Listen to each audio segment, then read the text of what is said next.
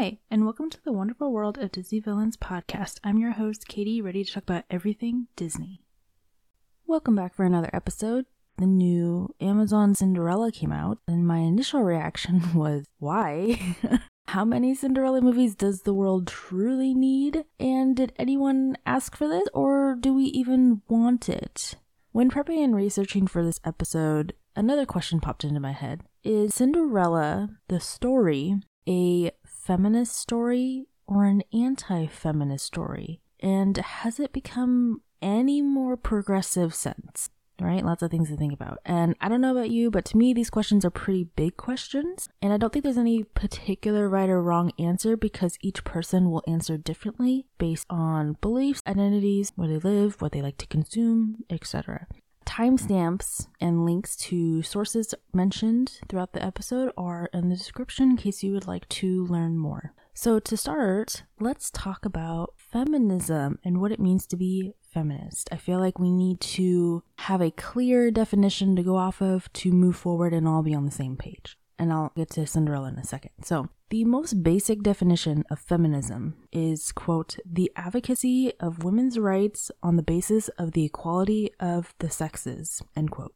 True feminism is accepting, understanding, advocating, and supporting all genders as equal to each other, which is often miscommunicated and misunderstood depending on who you talk to. Some people say Cinderella is an anti-feminist story. Others say Cinderella is a feminist story. So let me give you a summary of the 1950 Disney Cinderella animated movie before I continue talking about this. I will say my summaries do tend to be quite long, so feel free to skip ahead if you don't need the refresher on what the 1950 Cinderella is about. So the 1950 Disney Cinderella movie, Cinderella grows up with her mean and abusive stepmother and stepsisters, two stepsisters. They push her to be a maid in her own home, and we as audience viewers constantly witness them insulting and abusing Cinderella. Cinderella's only friends are the animals, the mice, the dog, the horse, etc., who help her as best they can whenever possible. One day, every eligible maiden is invited to a ball to meet the prince. Cinderella advocates that she should be able to go because she's a maiden in the town too. Her stepmother gives her a little hope by saying if Cinderella finishes all the chores, she can go, but later hints she doesn't really plan to let Cinderella go. Dare I mention, every female is required by royal decree to go to this ball. And the stepmother is like, let me ignore the demand of the king and give you a maybe answer. Anyway, to Cinderella's surprise, the mice spruced up her mother's old dress for her, knowing that with all her chores, she wouldn't have time herself to do it. Cinderella goes downstairs, excited to go to the ball. Her stepsisters literally tear apart her dress and outfit and leave without Cinderella to the ball, and the stepmother lets them. Cinderella's upset and runs out to the yard. Fairy godmother appears, who gives Cinderella a new dress, glass slippers, transforms a pumpkin into a carriage, and transforms her animal friends into the horses, coachmen, and footmen. The fairy godmother tells Cinderella she has until midnight before everything will go back to the way they were. Cinderella goes to the ball, catches the prince's attention. He goes up to her, they dance the night away. Clock strikes midnight right as they stop dancing and start talking. Cinderella runs, leaving a single glass slipper behind, both her and the prince knowing nothing about each other, not even names. Cinderella doesn't even know that he's the prince. That's how little they know about each other. The next day, word spreads that the prince wants to marry the woman who left the glass slipper. There is a mandate for every maiden to try on the glass slipper, and whoever fits the slipper will be his bride. Now, we're all aware of the is Cinderella the only one in her town with her foot size type questions, so don't ask me. Stories have loopholes. I didn't write the story, okay? This is when Cinderella realizes she was dancing with the prince. She silly gives herself away in her happiness, and her stepmother figures out Cinderella was the one dancing with the prince that night. Seriously, nothing gets past that woman. So the stepmother locks Cinderella in her attic tower bedroom, which seems like another issue, when the Duke comes to have everyone try on the glass slipper. The mice go and get the key from the stepmother's pocket and push it up the stairs to Cinderella's bedroom, which you have to give them credit for because it's a lot of stairs. Some other things happen, but eventually Cinderella gets out and she runs down the stairs just as the Duke is about to leave. So far, no woman has been able to get their foot into the glass slipper, and Cinderella seems like the last possible woman to try it on. And surprise, it fits. The Duke takes Cinderella to the palace to marry the prince. They get married and live happily ever after until the third movie and time travel happens. But that's another story for another time. Based on this movie alone, different articles have different talking points on why this movie and fairy tale is a feminist text versus an anti-feminist text. I'm going to start with the anti-feminist reasons first. Personally, I believe Cinderella is an anti-feminist story. It's a story rooted in patriarchy, where a woman's only goal in life seems to be marrying a good man with good status. And I get it reflects history and the time that it was created, right? So I can't blame the 1950 Cinderella movie, but it is still a popular movie today, and things are not really the same as they were 70 years ago. And personally, I do think the movie is also more about how the mice help Cinderella than about Cinderella herself. Literally, I think they have more screen time than Cinderella. Lisa Nazir, if I pronounced that right, has a much more formal and academic response to what I just said. They say, quote, Cinderella is an anti-feminist story because of the representation of gender inequality through patriarchy and objectification, specifically sexual objectification. Patriarchy, according to Joe Santillan of the University of California, is a system where male-dominated structures and social arrangement cause oppression of women. This is exhibited in Cinderella through the concept of her living happily ever after getting married to the prince. In this context, Cinderella fulfills the damsel in distress archetype, whereas the prince is represented as the hero regardless of the fact that he had no role to play in her initial rebellion from the family and her will to change her situation. The story is wrapped up as if her deep-rooted issues disappeared through the arrival of the male figure. In addition, Cinderella is objectified through her role as the winner of the prince's affection because of her beauty. The prince wishes to dance with her just because he finds her to be the most sexually attractive female in the room. He fails to ask her of her name and about her life, which is shown through his difficulties in finding her after the ball. End quote. Now, I guess to give the prince a little credit, he does ask, or rather yell out, "What's your name? I don't know your name," as she's leaving and running away. But Lisa does have a fair point. Lisa goes on to mention additional sources and the concept of the second sex, which implies females are regarded as below men. They go on to say, quote, "It can be concluded that a woman is someone who waits for her Prince Charming to save her from all her problems and sweep her off her feet," end quote. And then they also continue to say, quote, "This in turn shows that a woman is less of a human being than a man, which is the misconception feminists have been trying to rid the society of for decades," end quote.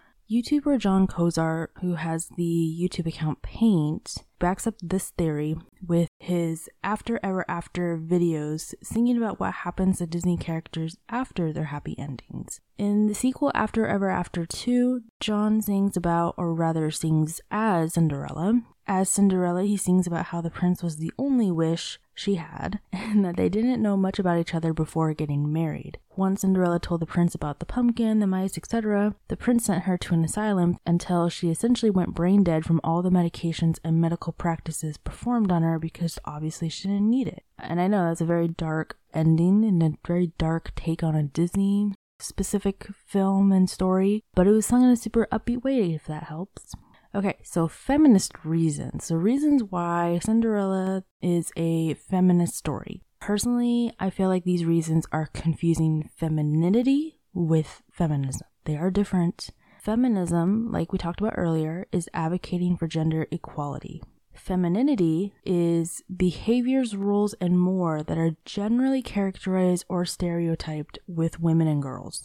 Some people would call the concept of femininity a social construct, while others say it's biological. So let me tell you the reasons for Cinderella being a feminist story, and you can judge yourself whether they are talking about feminism or femininity. Daily Titan, the student publication and website for California State University, says Cinderella is as feminist as any modern princess movie, which is a huge statement. Quote, the issue at hand is that traditionally feminine qualities are deemed, quote, not feminist, and a woman with those traits can't be considered strong or a great role model. Cinderella challenges that by embodying both femininity and what it means to be a feminist. Cinderella is criticized for not getting herself out of her position, but many women in abusive situations and relationships find it difficult to leave. It is not the victim's fault for finding herself in the situation, nor for staying. While Cinderella's story is not meant to condone abuse, it shows that there is strength in choosing to create happiness in a world that is cruel.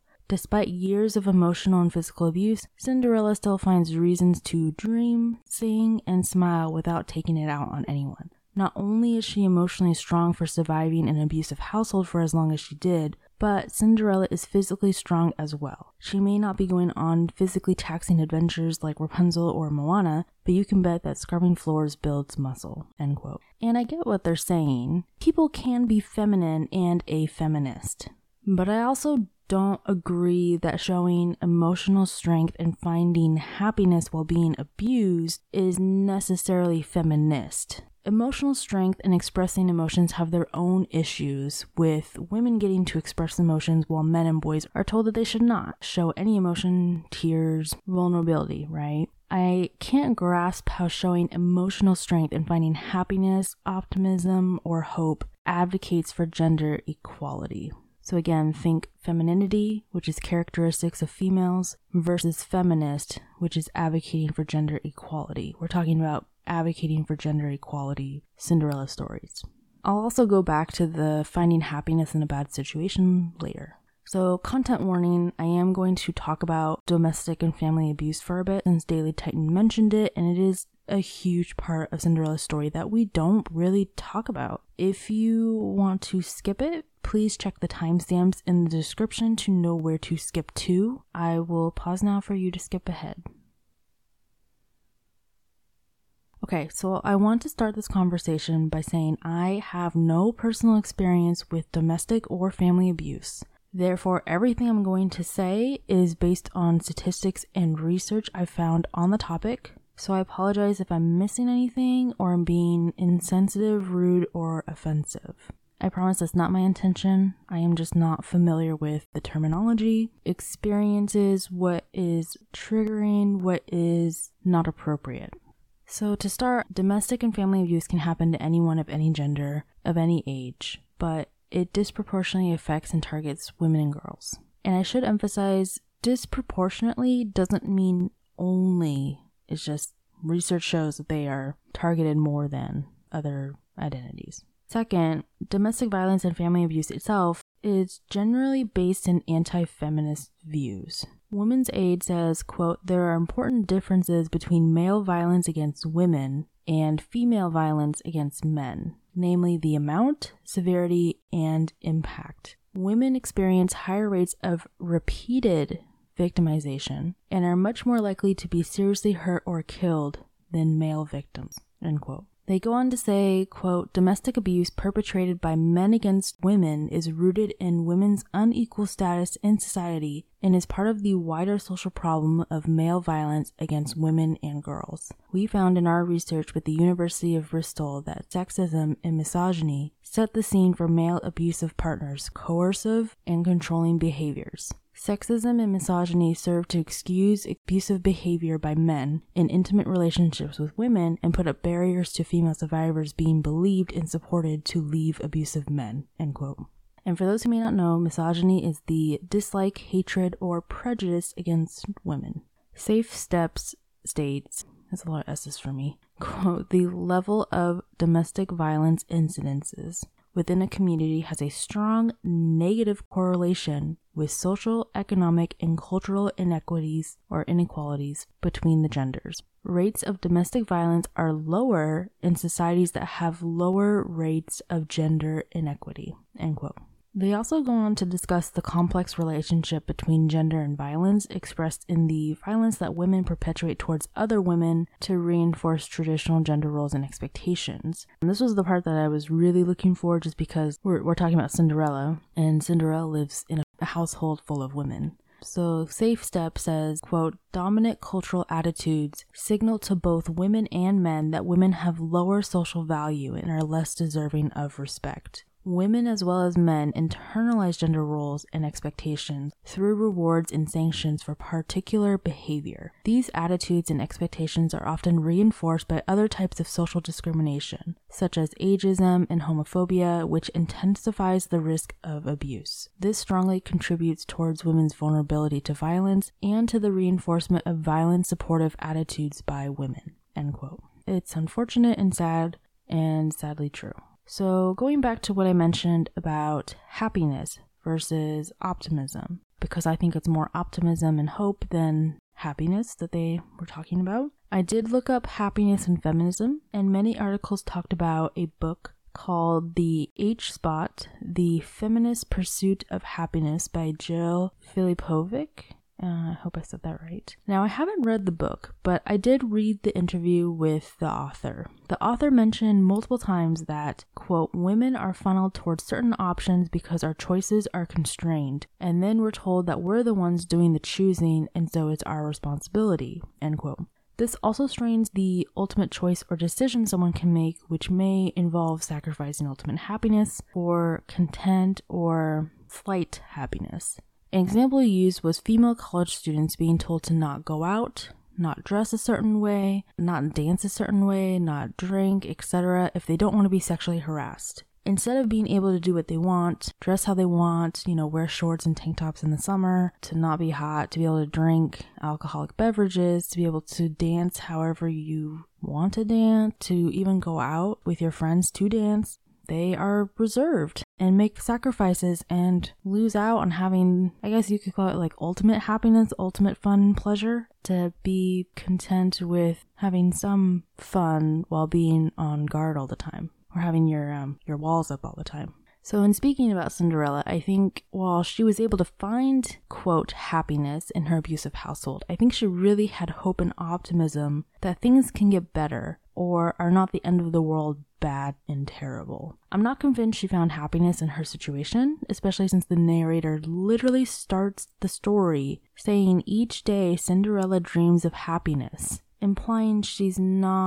either she's not happy or she's not completely happy, right? She doesn't have that ultimate happiness. But that's my opinion. We all have different opinions. So going back to the Daily Titan, they continue by saying Cinderella, quote, has dreams and hopes for a better life. She does not let her situation dictate how she lives her life. Yes, she doesn't actively get out of her situation until the end, but she is stuck in a position that she has no control over, end quote. They also say, quote, women are allowed to be assertive and goal-oriented in the same way that women are allowed to be shy and reserved. Being a feminist means embracing both masculine and feminine traits as valid forms of strength without shaming each or either one, end quote. And again, I agree and disagree with both of these quotes. I don't feel like Cinderella's dreams are made clear that she specifically dreamed for a better life, although I completely assume that's what she dreams about, since the narrator says that Cinderella dreams of happiness. And yes, she doesn't let her situation dictate what life means to her, and yes, she makes the best of what she has. Her situation can be viewed by some as influencing how she lives her life, because she does live as a maid in a tower of her own home versus being homeless fighting to survive, right? And yes, I agree being a feminist means embracing all traits as forms of strength without shame. The Mary Sue, which is not a person, it's a source, also mentioned similar points to the Daily Titan, stating, quote, we have seen Cinderella as a kind person who, despite being a victim of abuse and neglect, treats people with kindness, end quote. They also mentioned Cinderella dreaming of a better life and showing signs of resilience. The Mary Sue was also the only source I read who mentioned the anti-feminist point of the male gaze in the movie. They said the 1950 Cinderella movie, quote, introduces another way to differentiate Cinderella from the other women in her life that continues in later adaptations, which is her appearance, where Cinderella is an angelic version of traditional beauty standards, blonde hair, soft features, a petite and unthreatening physicality. Her stepsisters are cartoonish, with turned-up noses and ridiculous hairstyles. In one scene, the movie even shows Drizella singing terribly off-key before cutting to Cinderella singing the same song in a perfectly lovely lilt. It's one thing to compare their moral centers, Cinderella's kindness versus her stepsister's selfishness and cruelty, and another a sign of a patriarchal society to tie those moral centers to physical appearance as judged definitively through a traditional male gaze." End quote. So overall, Cinderella is a victim and survivor of abuse who is able to see hope, optimism, and the best in everything. But I don't believe her story is a feminist story. And that's just my personal opinion. Gentleness, empathy, being kind, helpful, and modest are stereotypical feminine traits explaining who Cinderella the person or character is, not explaining her story and whether the story is feminist. And again, feminist means advocating for gender equality. Femininity or feminine means behaviors, roles, and more that are generally characterized or stereotyped with women and girls. One more topic I want to discuss before moving on is Cinderella, the character, so a little bit separate from her story, and her agency. To me, having agency is a feminist issue. Let me give you some definitions of what it means to have agency before explaining why I think this and how it applies to Cinderella. In social science, agency is defined as the capacity for individuals to act independently and make their own free choices. And Mindful.org, along with the book The Power of Agency, say, quote, "Having more agency means taking responsibility for your life," end quote. So based on these definitions, having agency to me is a feminist issue. Literally right now, we women are fighting for reproductive rights to have agency over our own bodies. Middle schools and high schools right now are protesting for girls and young women to be able to wear tank tops or shirts that show bare shoulders at school, because apparently boys and young men see bare shoulders and can't control their sexual desires in the classroom. There's also a lot wrong with saying what I just said, but that is another conversation for another time that I don't even know if we're going to get to because it's not Disney specific. And if those are not perfect examples of women and girls not having the agency to decide what they do with their bodies and what they wear on their bodies, I don't know what is. Anyway, I bring all this up because Cinderella and Cinderella having versus not having agency is another topic that I've seen both sides for. And as you may have guessed, I do not believe Cinderella has much agency. Not that we're comparing, but if we were to compare to modern Disney princesses, she definitely lacks agency. I can understand because of her situation in an abusive household, not knowing how to get out, gain control of what is happening to her, etc. She lacks agency and doesn't know how to gain agency for herself and leave this situation. There are additional things she's probably thinking about, like if I leave, are there consequences, where will I live, how will I get food, etc. Can totally imagine that. The Mary Sue argues that Cinderella does have agency, and I feel like I should emphasize again, I do believe she has some agency, I just don't think she has much agency. So the Mary Sue states, quote, "Simply because Cinderella has help getting to the ball, whether it be a fairy godmother and some mice, or Leonardo da Vinci, which is referencing another Cinderella movie, it does not take away her own agency in wanting a better life for herself, nor should anyone begrudge an abused woman the acceptance of kindness. Realistically, once she is no longer under the control of her stepmother, she will continue to suffer from years of trauma and the long process of healing, but it's a lot better than the alternative," end quote.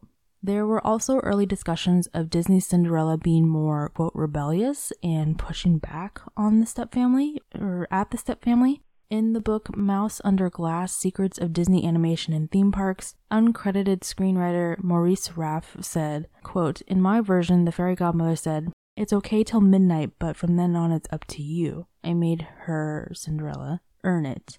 And what she had to do to achieve it was to rebel against her stepmother and stepsisters. She stopped being a slave in her own home. So I had a scene where they're ordering her around and she throws the stuff back at them. She revolts, so they lock her up in the attic.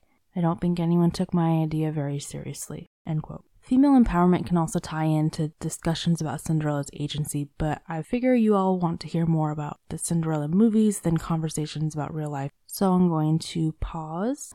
If you want me to talk more about this and kind of go more in depth, send a DM to the podcast on Instagram or a message on the website, and I will consider having a continuation of this conversation on a future episode. So, the story of Cinderella has been around for centuries. Disney is but one of literally hundreds of adaptations of this fairy tale. Fox.com states the first recorded story with a Cinderella-like figure came from Greece in the 6th century BCE. In the story, an eagle steals her shoe, flies it across the Mediterranean, and drops the shoe in the lap of a king. Go figure. The king takes it as a literal sign and goes searching for the owner of the shoe, and then they get married. Another story Vox.com mentioned is a 9th century Chinese fairy tale where a young girl is granted one wish and she creates a gown to find a husband. Similarly, a king finds her shoe, goes searching for her, and they get married. There are literally over 500 other versions of the Cinderella story according to Vox.com. Did you know that? Because I didn't know that. The closest version to Disney's Cinderella came from France, but was technically an adaptation from Italy's version of the Cinderella story in the 17th century. The French version was the one that introduced the glass slipper, the pumpkin, and the fairy godmother. The Brothers Grimm is another adaptation we are somewhat familiar with, but it has a much darker story. The most recent version, or most accurate version to the Brothers Grimm tale that I can think of is the musical Into the Woods. You can also read the NPR article, A Girl, a Shoe, a Prince, The Endlessly Evolving Cinderella, for more versions of Cinderella throughout history, as well as many of the adaptations since the 1950s Disney Cinderella. I have a link to that article in the description if interested. So why do we have so many Cinderella story movies? And if you don't know what I'm talking about, here's a list of the more well-known and recent Cinderella movies, also all the ones that I'm personally aware of. Disney Cinderella 1950 animated movie, with a sequel, Cinderella 2, and another sequel, Cinderella 3, which is the time travel one. Rodgers and Hammerstein's Cinderella starring Brandy and Whitney Houston. I think there's actually another version of that with Julie Andrews. Ever After, starring Drew Barrymore. A Cinderella Story starring Hilary Duff, followed by another Cinderella Story starring Selena Gomez, and literally 4 more Cinderella Story movies, the most recent being released June 2021, like a couple months ago. I don't know if you count this one, but Ella Enchanted, starring Anne Hathaway. Her name was Ella. She had a similar storyline to Cinderella, without exactly following the Cinderella plot. Happily Never After, animated movie starring Sarah Michelle Gellar, aka Buffy the Vampire Slayer. Rags, a Nickelodeon movie that gender switched all the characters, where Charlie, instead of Cinderella, lives with his evil stepfather and 2 evil stepbrothers, and he meets a rich and famous woman and gets his chance to be a singer. We have Into the Woods, musical and movie, Disney Cinderella 2015 live action starring Lily James, and of course the new Amazon Studio Cinderella 2021 starring Camila Cabello. It's a lot, and I didn't even list all of them. Also not to mention, TV show Once Upon a Time had 2 Cinderellas, one who resembled the 1950s Cinderella with the blonde hair and the blue dress, and one Latina Cinderella, technically the first Latina Cinderella. So again, why do we have so many Cinderellas? Why do we have so many Cinderella stories? Why do we watch all of them when we really already know what's going to happen? The Mary Sue contributor Anya Crittenton says the character of Cinderella, quote, can be one of the most feminist, tenacious, and kind female characters, end quote. They go on to say, quote, she's a princess who saves herself just as much as any other one with a sword or daring journey. The way her story is told through modern adaptations shows the evolution of both the story and evolving ideas about feminism and representation, end quote. And while I don't fully agree with the bits about feminism and agency, as we previously discussed, I do think they have a point. Cinderella can be anyone. She's a kind person who is a victim of abuse. She doesn't feel like she can do anything about her situation other than endure, continue to be kind, and not let her situation consume her and take away who she is as a person. Something that anyone, regardless of age, gender, race, sexuality, socioeconomic status, nationality, etc., can feel and experience. Cinderella is given support by a kind stranger, the fairy godmother, to experience one evening of, I would say, freedom, happiness, fun, totally separated from her personal life, her family, and just experience life for an evening, right? That opportunity, is opportunity the right word? This opportunity, because I can't think of another word, leads to Cinderella leaving her stepfamily. I guess it doesn't, I don't know if it would lead to, but it ends up leading to her leaving her stepfamily sooner than maybe she anticipated, and hopefully leaving the bad experiences behind and starting a new experience in life as a princess. I can imagine that some individuals may want to experience a, quote, miracle of sorts. In the 1950 version, the fairy godmother does literally use the word miracle. She said, quote, "We have to hurry because even miracles take a little time," end quote. So, like I was saying, many individuals may want to experience a miracle of sorts to support them when no one else will, or it seems like the world is fighting against them. And as an actor, I'm not an actor, but if I was an actor, as an actor, who wouldn't want to play a character in a Cinderella fairy tale? I mean, really. The chance to be a princess, even an extra to be honest, in a movie sounds fun to me too. Like getting to wear a glamorous costume, attending this giant ball. Those are not things that you get to do every day. I think it would be fun, and so you just get to play dress up. I mean, who wouldn't want to do that? If you're not into the ballroom experience, maybe like a superhero action shot or like a James Bond or something. Pop Crush also mentions Cinderella may be easier to bring to life than other stories like Princess and the Frog, Frozen, and others which require a lot more CGI to bring to life, which could also be true. Maybe that's why we see a lot of adaptations of Cinderella and also Snow White and the Seven Dwarfs. And again, if you don't know what I'm talking about, here's a list of Snow White adaptations, or at least the ones I can initially think of. There's 1930s, I can't remember the exact year, I think it was 37, Disney's Snow White and the Seven Dwarfs, then Snow White and the Huntsman with Kristen Stewart. There was another one, Mirror Mirror, with Julia Roberts and Lily Collins. There was a horror movie that someone told me about, Snow White, A Tale of Terror. I haven't seen it, I hate horror movies. Sydney White with Amanda Bynes. Happily Never After 2, so a sequel to the Happily Never After animated movie. Snow White, The Fairest of Them All, which is the one I grew up watching. Kind of dark. I feel like there's one more. Oh, and of course the TV show Once Upon a Time. Anyway, this is not about Snow White, sorry. So the question that I'll keep saying, do we actually want or need all these adaptations of everything? It's like we're in this decade of remaking everything, right? And my answer might be different from yours. My answer is, probably not. Although I definitely took advantage of this particular episode to rewatch some of the movies I grew up watching. And in terms of the adaptations that I grew up watching, it is fun and it does feel nostalgic. I guess rewatching or seeing new versions, right, can be a little nostalgic, but I mean, nothing beats the original in my opinion. Unless it has a good sequel, but I don't think that happens very often. On another podcast, I had mentioned that I had not watched the entire 2015 live-action Disney Cinderella movie, nor did I like the parts that I did see because of Cinderella's lack of agency in the anti-feminist world all the characters seem to live in when we are or were in the year 2015.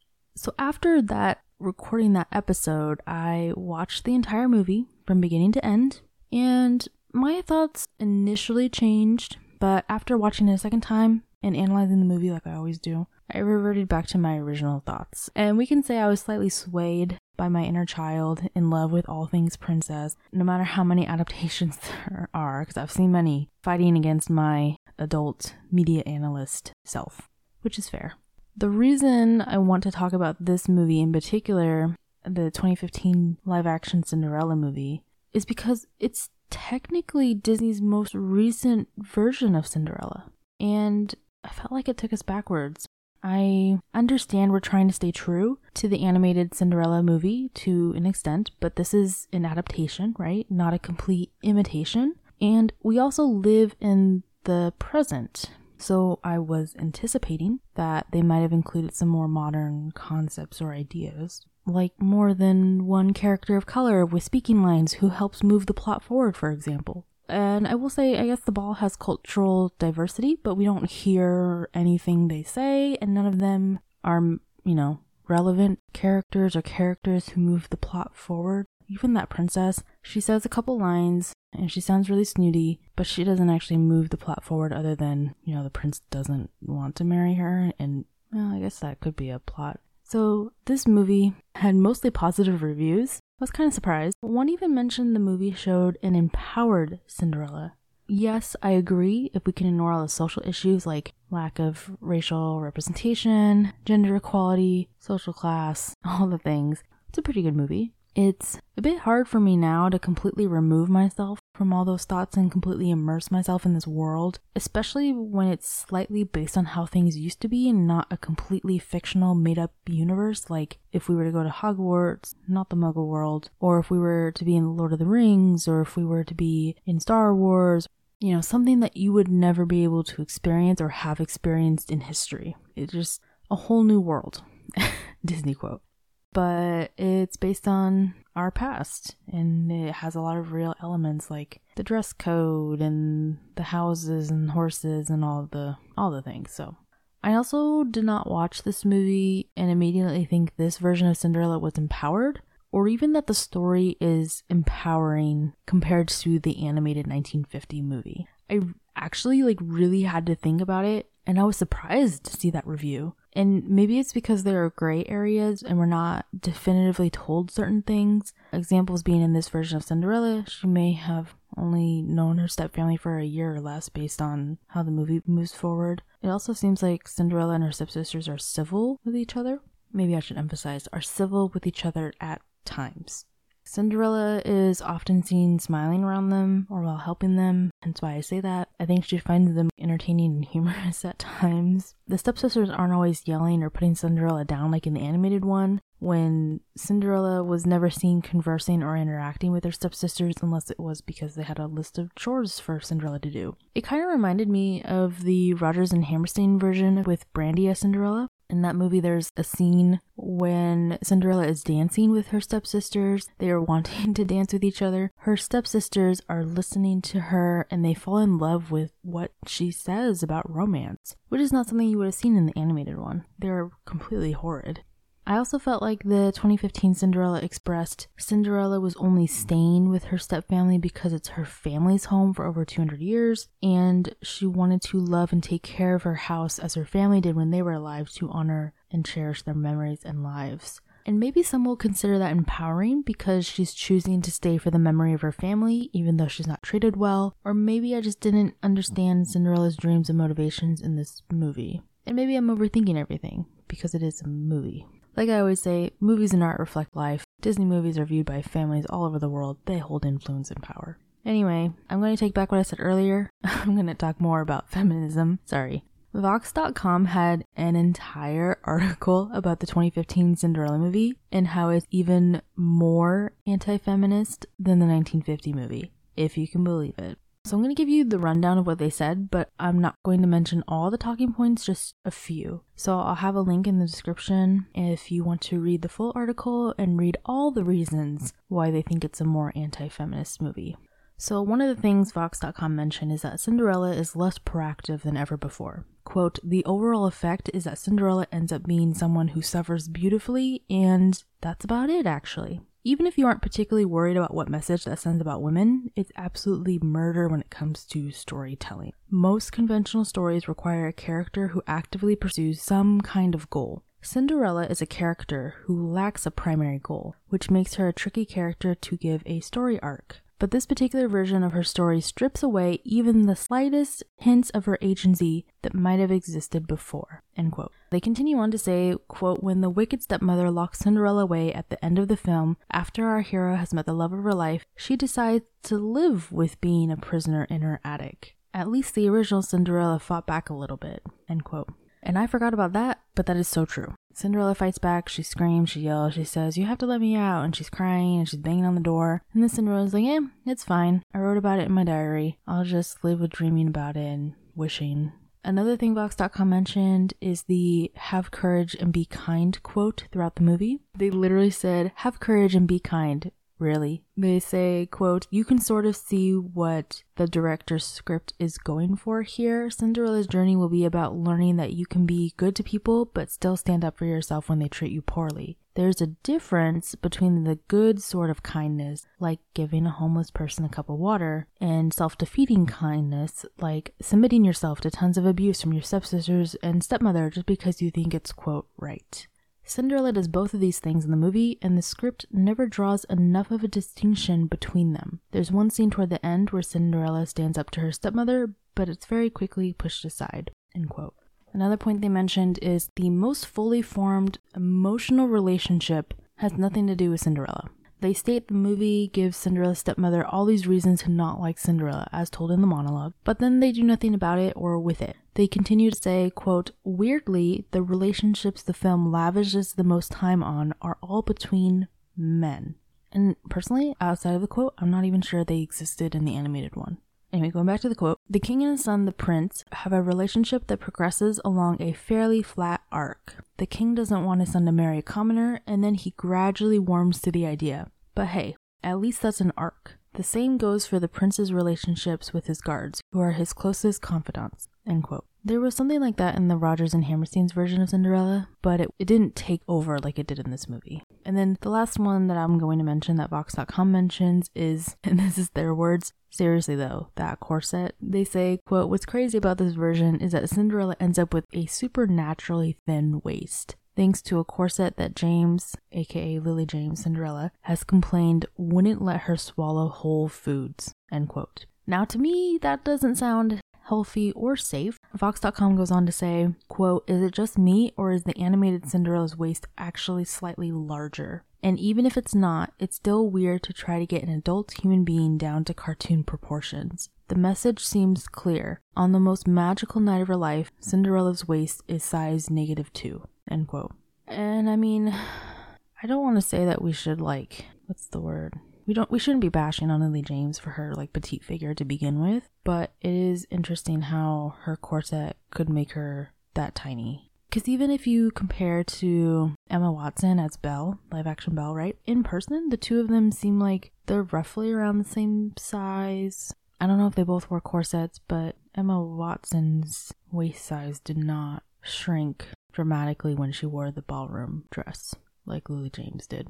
I don't know. There's a lot about that. There's also a TED Talk about it, The Power and Problems of Princesses or something like that, where they talk about the corsets and the waist sizes and the cartoon proportions and things like that. I can include a link if you want to watch that. It's really interesting, actually. So I did only mention 4 points from the article. I basically just read the words to you, but I agree with everything they said. Maybe that's just me making the argument by having, all of these points that only boost my argument, but I do think it's anti-feminist, so there we go. The Mary Sue also pointed out, I thought this was interesting because I didn't see anyone else say it, quote, the 2015 remake with Lily James and Richard Madden was peak white excellence Cinderella. At this point, it's time to be fully non-white, queer, or something, end quote. Personally, I think the Rodgers and Hammerstein's 1997 Cinderella movie, starring Brandy and Whitney Houston, showed a more feminist story and definitely a more empowering story with more empowered characters than all other Disney Cinderella adaptations I've seen. And by Disney adaptations, I really just mean 1950 Cinderella and 2015 Cinderella, the ones with the name Cinderella in the title of the movie.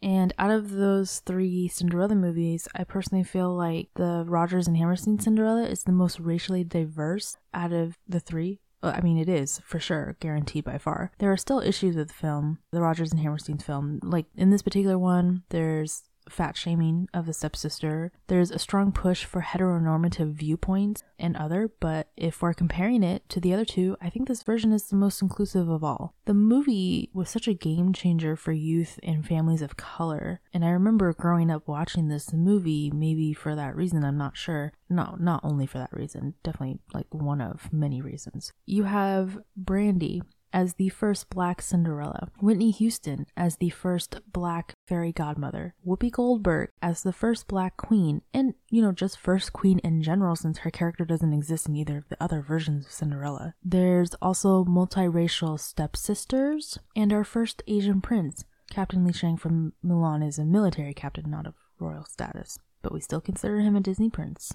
In rewatching the Rodgers and Hammerstein's movie, I didn't realize how long the prince's name is. In the 1950 version, we didn't even get a name. He was just Prince Charming. Years later, the internet said his name is Henry. Not sure if the TV show Once Upon a Time did that on purpose, but the TV show Once Upon a Time, Cinderella does marry a man named Henry. Actually, Henry is technically a prince too. So there you go. And then in the 2015 Cinderella movie, the prince's name is Kit. No last name that I'm aware of. In the 1987 Rodgers and Hammerstein Cinderella, I had to write this down, The prince has a long name in song form. It's Christopher, Rupert, Windermere, Vladimir, Carl, Alexander, Francis, Reginald, Lancelot, Herman, Gregory, James. But they just go by Christopher Rupert.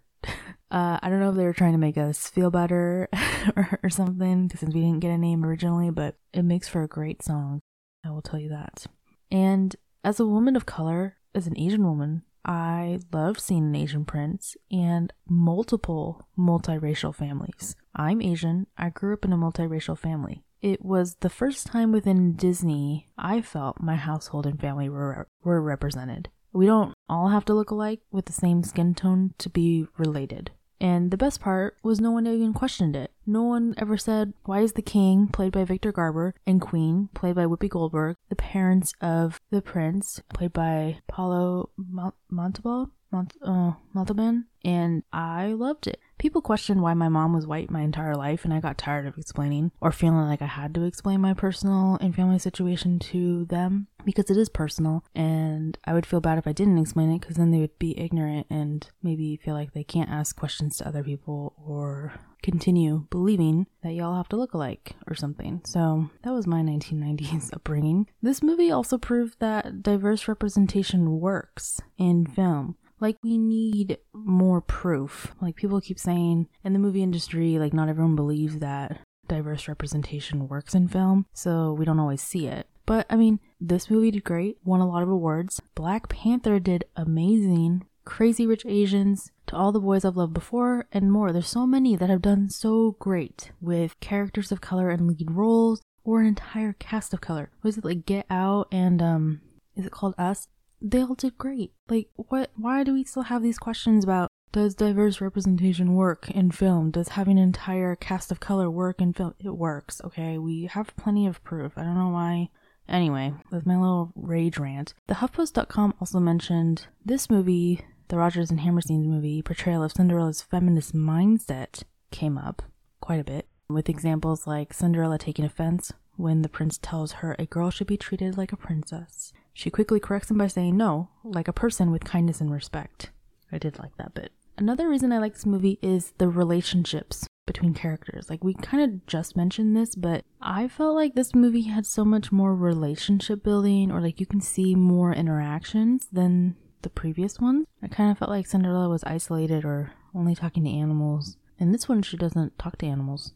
Like, how often, first of all, do you see interracial relationships in a Disney movie? Almost never. Particularly Disney princess movies, let me tell you, very rarely. Princess and the Frog, only one I can think of on the spot. And the prince is technically racially ambiguous, right? We don't actually know his ethnicity, only his nationality.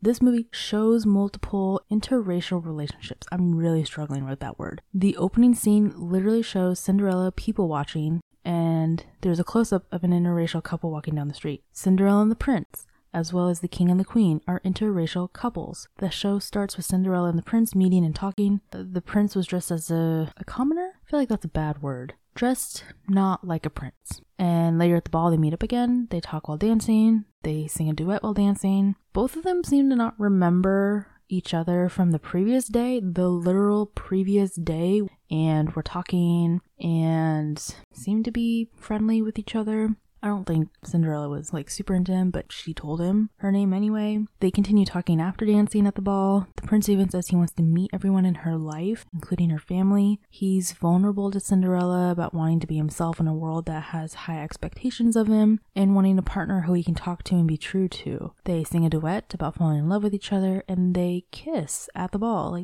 She has so much time, but he doesn't ask her name like he did the previous day. I personally like that the prince in this movie goes to each house with the slipper and watches each maiden try on the slipper. So he has an actual part in the search, instead of the 1950 film where they were like, the prince is actively searching for her, but he's not there. He's just sitting in his castle. But it also kind of makes you wonder why the prince in this movie is staring at these people's feet. He's just staring at them, trying on these shoes, and he doesn't instantly recognize that he didn't dance with them. But I will say he's the most active one in searching for Cinderella, and he recognizes her from when he first met her, even saying the first thing he said to her when he sees her. So I guess he makes up for it. And I guess if you're going to come at me about the 2015 Cinderella, yeah, the prince king does technically go with them, but he's in disguise and he doesn't go in because he doesn't want them to know that he's there. So he's not like actively searching, he's just kind of like trailing with the guards in the background. This prince, Rodgers and Hammerstein's prince, it was just him and his, I don't know if he's like a vizier or a duke or something, but he's like his royal confidant. It was only the two of them going to each house and actually stepping foot in each house and actually going up to each maiden and actually talking to each person. So I definitely think this prince had a lot more of an active role in searching. The stepsister's relationship with Cinderella, so much nicer. And I know like not everyone's gonna be nice, but I do like it. I don't actually know if they have a reason to not like Cinderella in any version other than their mom telling them not to like Cinderella. And Cinderella and her stepsisters kind of have this like back and forth banter that I really like. Literally in the opening scene, the stepsisters ask for Cinderella's opinion about a hat and Cinderella straight up says, "I don't think it flatters either one of you." It seems like Cinderella doesn't take their crap either. We witness Cinderella mock her stepsisters behind their backs when they yell for Cinderella to get things for them. If anything, the stepsisters are so competitive and insulting to each other that it's almost equal to how they treat Cinderella, but I kind of feel like they treat Cinderella a little bit better in terms of like the language and the communication, but they still, hold this for me, Cinderella, or get me milk, Cinderella. But it only happens a couple times. So I kind of feel like the stepsisters insult each other more than they do Cinderella. So it just seems like it's more sisterly, I guess. I think I mentioned this earlier. They even fall in love with what Cinderella says about meeting a man and falling in love. They're like, "Say it again, Cinderella. It sounds so nice and so romantic." There's no humiliating scene where the stepsisters rip Cinderella's dress and hurt Cinderella's feelings. After the ball, the sisters dance with Cinderella and intently listen to Cinderella sing about the ball and dancing. It's just nice. And of course, we can't forget the fairy godmother's relationship with Cinderella. To me, is so much more defined in this movie. The fairy godmother does nothing but compliment and empower Cinderella, in my opinion, saying things like, quote, "If you want to get out of here, you're going to have to do it yourself." Or, quote, "You want to know what her problem is, the stepmother? She can't handle how fabulous you are." Or, quote, "Then go to the ball, Cinderella, go. No one's stopping you but you." And the fairy godmother even goes with Cinderella in her carriage to the castle and gives her support and encouragement at the castle entrance, like kind of like a pep talk. "You got this. Just walk in there, be yourself. You're gonna do great," which we've never seen in any other version. The fairy godmother shows up later when Cinderella wants to leave the ball early, saying, quote, "All they're thinking is that you're the most beautiful girl at the ball, and you are," end quote. I don't remember any other fairy godmother saying and doing all that for someone. I mean, yeah, they do a lot. They, give them the carriage and the dresses and the glass slippers. This fairy godmother does so much more. So many pep talks, so much empowerment, so much courage. At the ball, before the ball, on the way to the ball, everywhere. And to continue on this empowerment topic, in this version, Cinderella explains she's thought about leaving her stepfamily many times, which I don't think is something that has been verbally said by a Cinderella before. And she says she was staying, or has been staying, because her father's dying wish was for them to stay together as a family, which is kind of sad actually. After Cinderella's stepmother tells Cinderella her father spoiled her and none of her dreams will come true, Cinderella goes outside upset and says she deserves to be loved and to experience love. Again, another thing that I've never heard a Cinderella or really any Disney princess say out loud. I will also say, personally watching the movie for this episode, it did seem like the stepmother kind of felt bad about saying that to Cinderella. Maybe that's just me. The fairy godmother comes back again after hearing this, trying to encourage Cinderella to tell the prince who she is. And so the fairy godmother says, quote, "You didn't need my help, you just thought you did. Believe in yourself, Cinderella, and trust him to love you as you really are," end quote.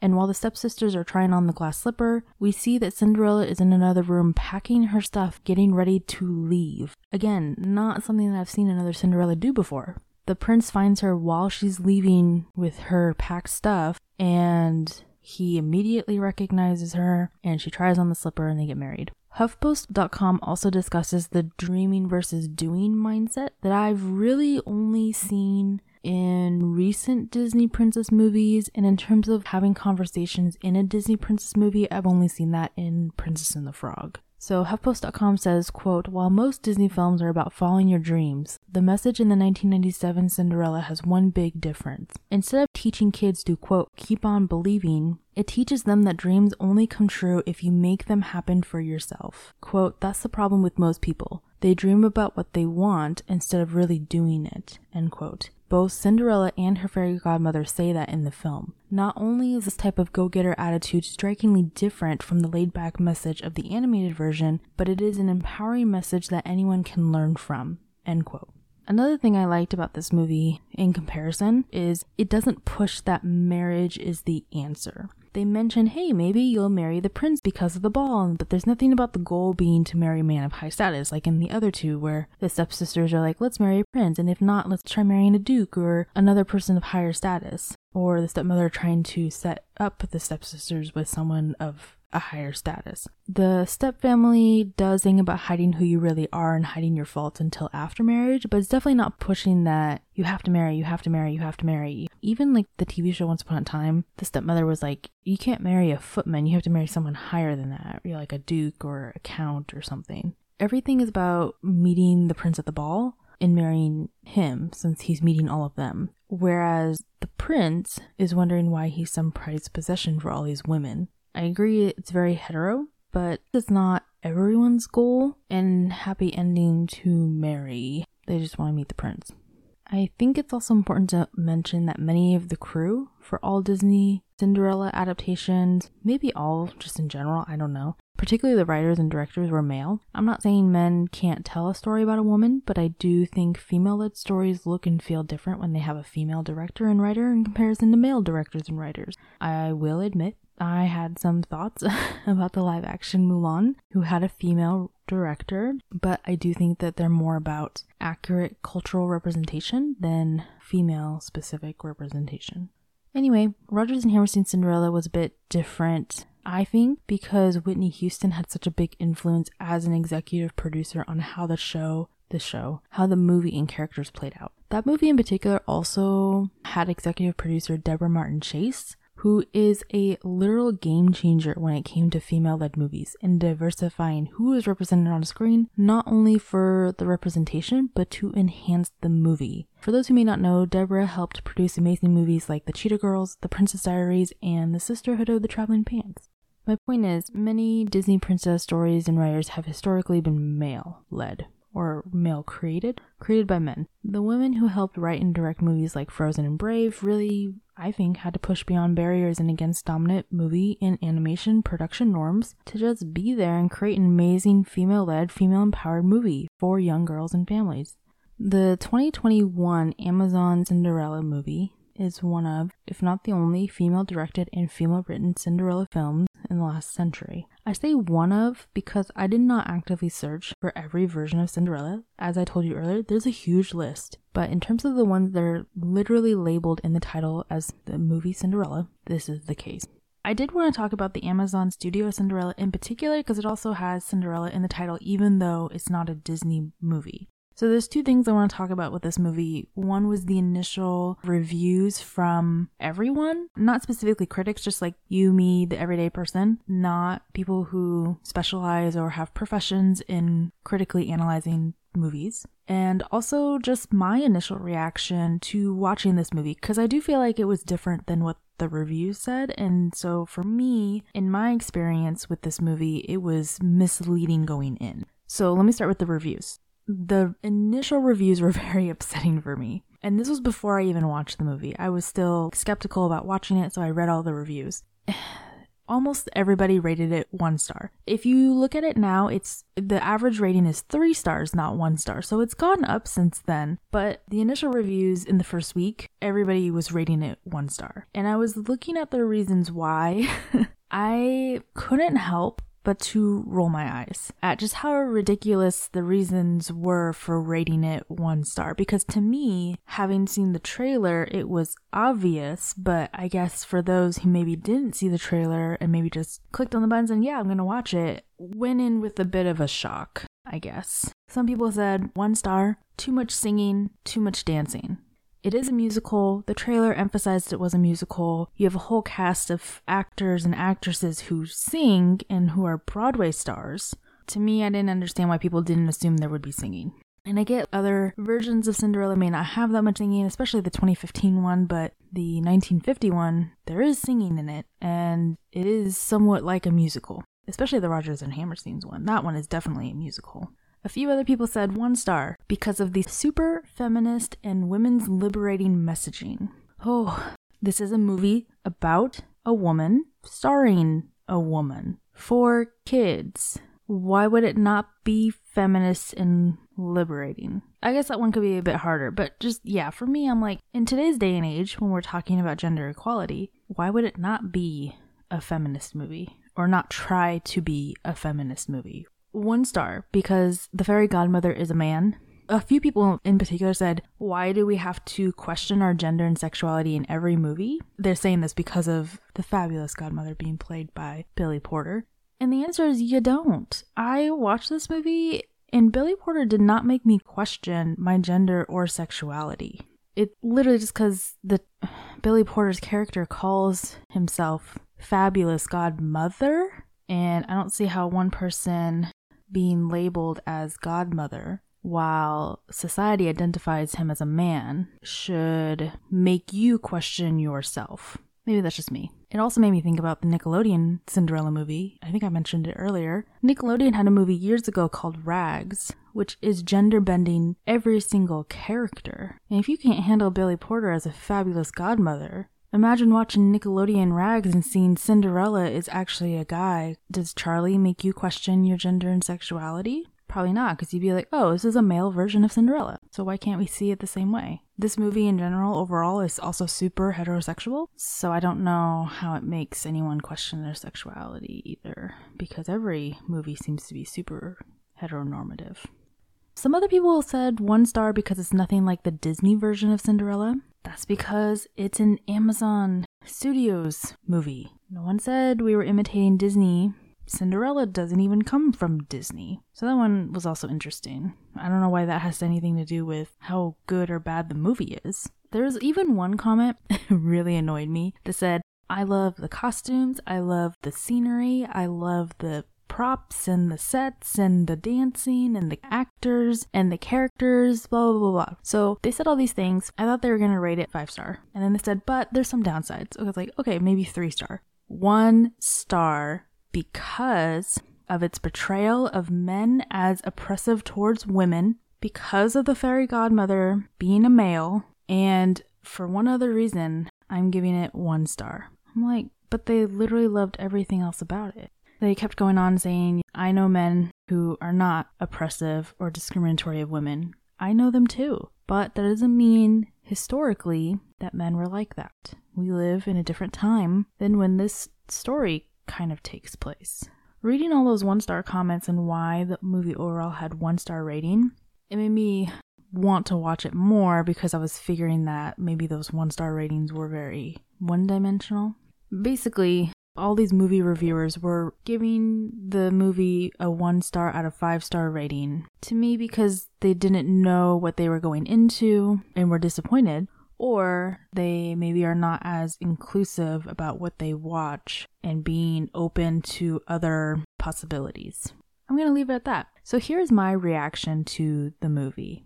Initially, I wasn't thrilled with Camila Cabello. I wasn't initially thrilled with her as Cinderella. Her voice is a bit different to me than the other voices that are in this production, but I will say both her and her voice grew on me as I watched the movie.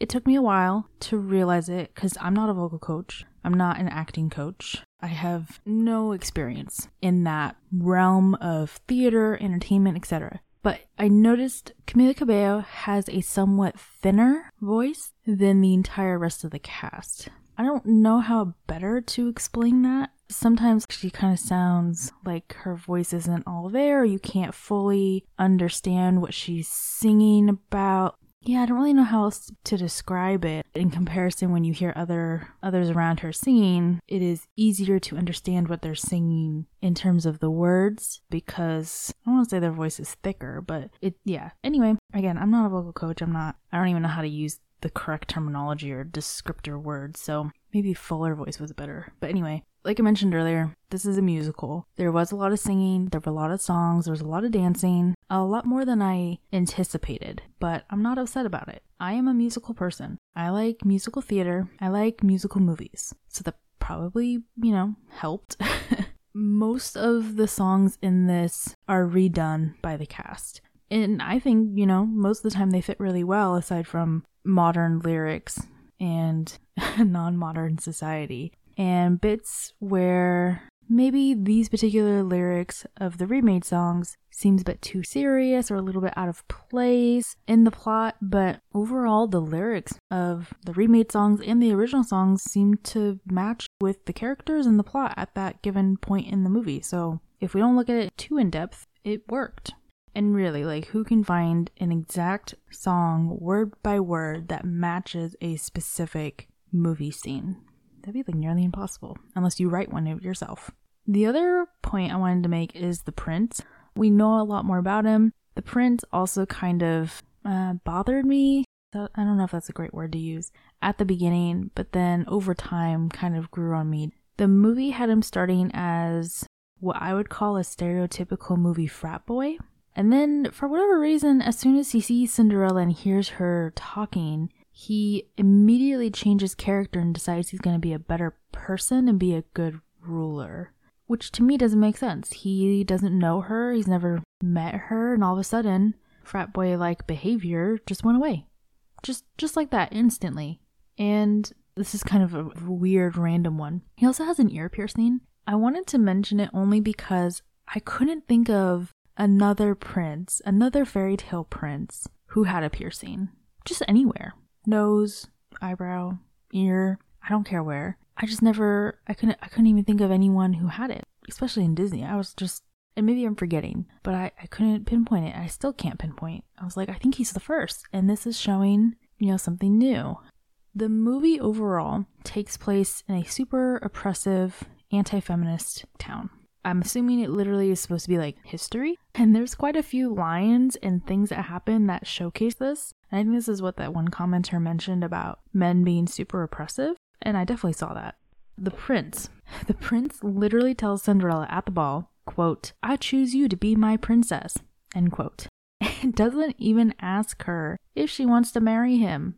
She does say no though, so spoiler, sorry. Also, it's kind of implied in the trailer. When she does say no, he is super supportive of her decision and continues to support and help her after. The prince also has a sister in this movie. He didn't have siblings before, at least in the Disney versions, and the sister wants to be a ruler. And every time she expresses her progressive ideas, she's immediately shut down by her dad, the king. It seems to be because she's female and because her brother is older and is, quote, meant to be the ruler. She was probably one of my favorite characters. I felt for her.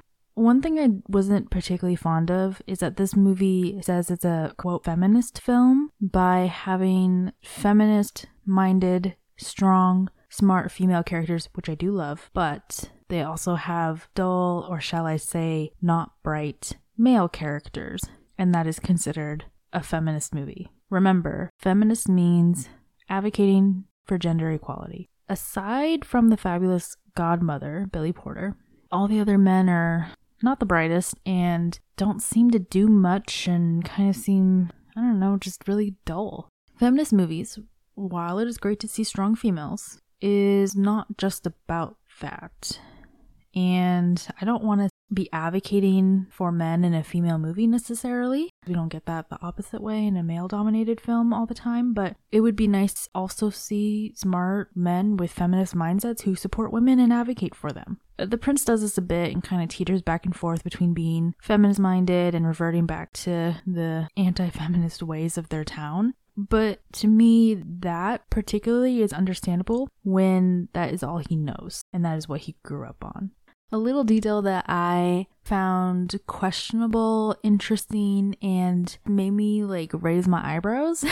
I don't ever see Cinderella doing chores in this movie. And isn't that what her story is about? Is someone who is forced to do housework for her stepfamily and is trying to get out to make a life for herself, right? The beginning of the movie shows her bringing tea to her stepfamily. That's literally it. That's the only thing that she does in terms of domestic chores, which I guess is a good thing because in terms of, being feminist, it is good to not see them do domestic chores chores or hold domestic items like a frying pan or other. But it was interesting because it is a huge part of Cinderella's story. And the funny part about it that made me raise my eyebrows is, if anything, I see the stepmother and stepsisters doing chores way more than Cinderella, which is something that I don't think I've ever seen in any other adaptation. The stepmother is seen hanging laundry more than once in this film, and she even makes her daughters do it so they realize they must marry rich so they never have to do chores again. But Cinderella doesn't do any of those things, or at least we never see her do any of those things. And it was hard to feel bad for Cinderella in her situation because after the tea situation at the beginning, her stepsisters are shown to be really civil and nice to her. And the stepmother, you can kind of see, is trying to help Cinderella find a husband and help her through society through her own lived experiences, which we do get. So you kind of get you get to see the humanity in the villain character and kind of feel for her a little bit, kind of like how we've seen with other adaptations, especially recently with Marvel and others. Sometimes she might not be nice, but it's generally because she's just expressing the real world and her experiences in the real world and how they don't believe that women can have goals and dreams outside of being a wife and doing whatever is expected of them, because that's what she lived through. So she's just essentially not trying to give Cinderella hope for something that wouldn't pan out. The final thing I wanted to mention about this movie, Cinderella finally has clear goals, bold dreams, which we've never really seen. It's kind of like, I think this is what her dream is, but I'm not really sure because she hasn't clearly defined it for us. In this movie, it is super clear from the beginning that she wants to be a businesswoman. She wants to be a fashion designer, and we are all aware. We know right from the start. However, the thing that not disappointed, that's a harsh word. The thing that I didn't like, I guess that's not really any better. We don't get to see her dreams play out. We literally don't get to see anything. We don't really get to see anyone's dreams come true except for one. Everything is just assumed. Because she got this gig, it's assumed everything goes great and she's going off, but we don't actually get to see her creating new dresses, creating new fashion, getting to see how other people respond to her work, admiring what she's made. We don't get to see any of that, and that was kind of upsetting. But that is my initial reaction. Additional things to mention about this movie. There was a lot of talk about this movie having a diverse cast and the first Latina Cinderella. The Mary Sue mentioned, quote, even with casting a Latina actress, Camila Cabello, as Cinderella, they picked a white Latina, and most of the supporting cast is white, end quote. And as I previously mentioned, the TV show Once Upon a Time had a Latin American actress, Dania Ramirez, as Cinderella in 2017, who represented the second Cinderella of color in my eyes. And I guess I can't really say what is valid or not valid, or what is authentic or not authentic. All forms of identity are valid. One is not more or less of their identity because they look or act more or less like the identity, or I guess what would be expected of the identity by society. I just think it's interesting that when Hollywood is given the option to diversify their cast, they tend to, not all the time, but tend to choose individuals with lighter skin tones, who have United States accents, etc. If you look and compare Dania, Camila, and even Brandy, who are the Cinderellas of color, and now that I'm thinking about it, we really shouldn't compare them, but bear with me for a second as I do. Brandy and Dania are much darker in skin tone, with Dania having an accent. All three have much more agency, goals, and ambitions than their white counterparts. Camila pushes to fulfill her dreams as a fashion designer. Brandy actively packs and leaves her abusive family. And Dania only goes to the ball to kill the prince because his kingdom killed her father. It leads to a rebellion that she helps lead. There's lots of sword fighting. So moving on. I was not aware of this, but Cinderella on Broadway was also being promoted. So we have another Cinderella story, Amazon Studios Cinderella, and Cinderella on Broadway all happening this past summer. Metro.co.uk had a lot to say about marketing for both Cinderella on Broadway and the Amazon Studios Cinderella, which I was not aware of. They said, quote, both were being framed as Cinderella, but better, and better, it turns out, simply means less romantic. In an attempt to make Cinderella more three-dimensional, not really something expected of the fairy tale genre, given that they are morality tales full of archetypes, Both new versions decided Cinderella needed to be defined by something other than love, end quote. And then later in the source, when talking about the Amazon Studios movie, they go on to say, quote, she wants to be a businesswoman, not a princess. It even goes so far as to present the main conflict of the film as a tussle between love and independence, rather than the abuse of a merchant's daughter at the hands of her cruel stepmother. Instead of sending the message that kindness ultimately wins, as is tradition, the film prefers to use Cinderella to make the argument that we have to fight if we want to have a balance between love, life, and work. It dictates that it is not enough for Cinderella to be loved, she must want to launch a fashion empire too. Of course, neither goal is invalid, but the focus of her story should not be what she does with her time, but rather who she is at heart. In fact, both West End, which is Broadway, and Amazon's Cinderella seem to take issue with how she spends her limited downtime. Suddenly defacing statues and opening shops is more inspirational than making tiny clothes for friendly mice. But why does Cinderella need such activities in order to matter to modern audiences? What is this insistence that she must be talented, feisty, and possess the business acumen to be a role model in 2021? Why is love as a moral so easily dismissed? End quote. So good things to think about. While I get we've seen all of this about romance and all of this about heteronormativity, why can't we do something where we don't have love? Why can't we do something where there's no romantic love or where there's not a heterosexual romance?